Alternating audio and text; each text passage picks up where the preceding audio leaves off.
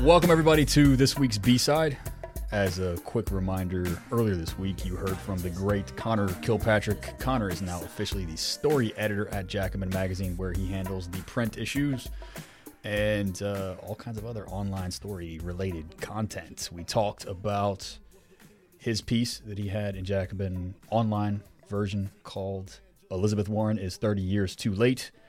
And we basically penned a nice diss track against, American progressivism. I think that it once had noble aims. Connor and myself were once dyed in the wool, like early era Obama progressives, as many of you were. But it's a bit of an anachronism at this point. Elizabeth Warren was unfrozen in carbonite and then unleashed onto the post-Bernie world. But you were doing the dissing. You were doing the dissing. I was being a nice Brooklyn dad, just minding my own Connor was business. being a very good boy. You know what I thought? Capital V. Yes. Capital G, capital B.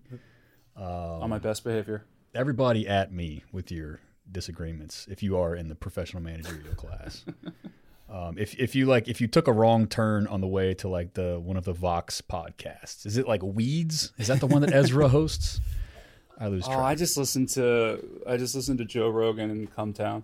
And that's basically it. So good. And the Dead Pundit Society Yeah. You got to get your daily dose of medicine. DP that's what people say DPS is like taking medicine. I'm like, thank you. Take that pill, motherfucker. Hope you choke on it. Anyway. Yeah, that's Joe Rogan's podcast is all about taking the medicine of elk meat and all sorts of substances. So everyone needs their medicine. I'm just saying, the DPS nootropic mixture, the brain mind meld, is going to be coming out for people who read dusty books and get stuck in the weeds and the nitty gritty. Anyway, I'll be announcing that in a couple of weeks. Let's talk about your piece that came out in the print version of Jacobin, the latest print version of Jacobin. People should if you're not subscribed to Jacobin, just go do it. It's super cheap, and people. I can be much more strident about this when I'm talking about giving your money to other people rather than, DPS.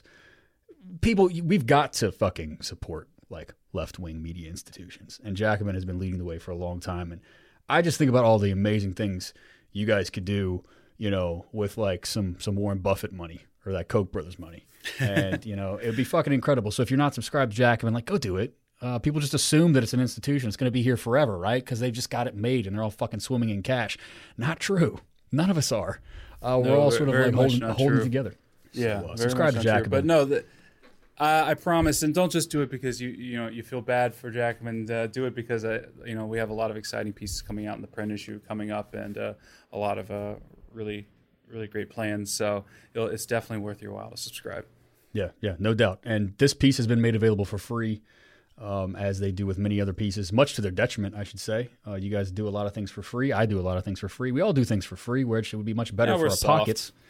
It'd be much better for our pockets to throw everything behind a paywall like the Washington Post and New York Times, but we're here for the movement. This piece is called The Online Left Goes to War.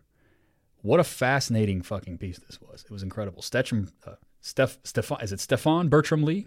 Is that right? Yeah, Stefan. Stefan Bertram Lee is a Brit.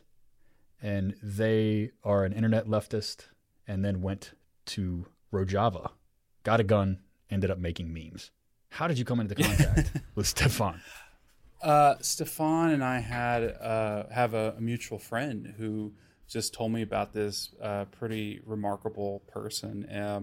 And I just became kind of fascinated with their story and wanted to kind of, I've been following a lot of the Syrian conflict, and I was really fascinated by the YPG, in particular the Westerners who volunteer with the YPG, mostly because as someone pushing 40, I was just kind of astounded by their bravery and their willingness to put themselves on the line like that, which is, I something I'm certainly not willing to do now, and I wonder if I would have ever been, when I was 19 or Stefan's age. So I just became kind of fascinated and reached out to Stefan, and we started talking, and we really hit it off and had a lot of things in common. And I just kind of wanted to tell their story because I thought it was, it was something that kind of speaks to a lot of people in that generation. I guess I shouldn't say our generation, because Stefan is younger than me, but just feeling like, something's really fucked up about the world.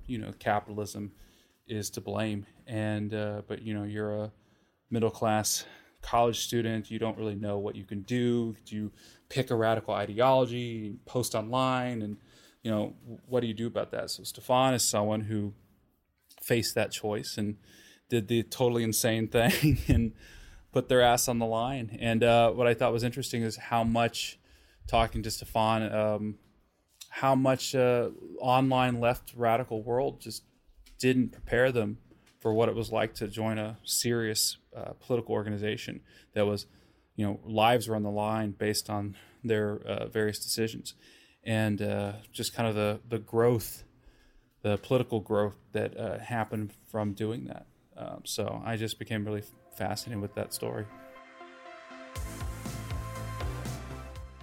This concludes your free teaser of this week's B-side.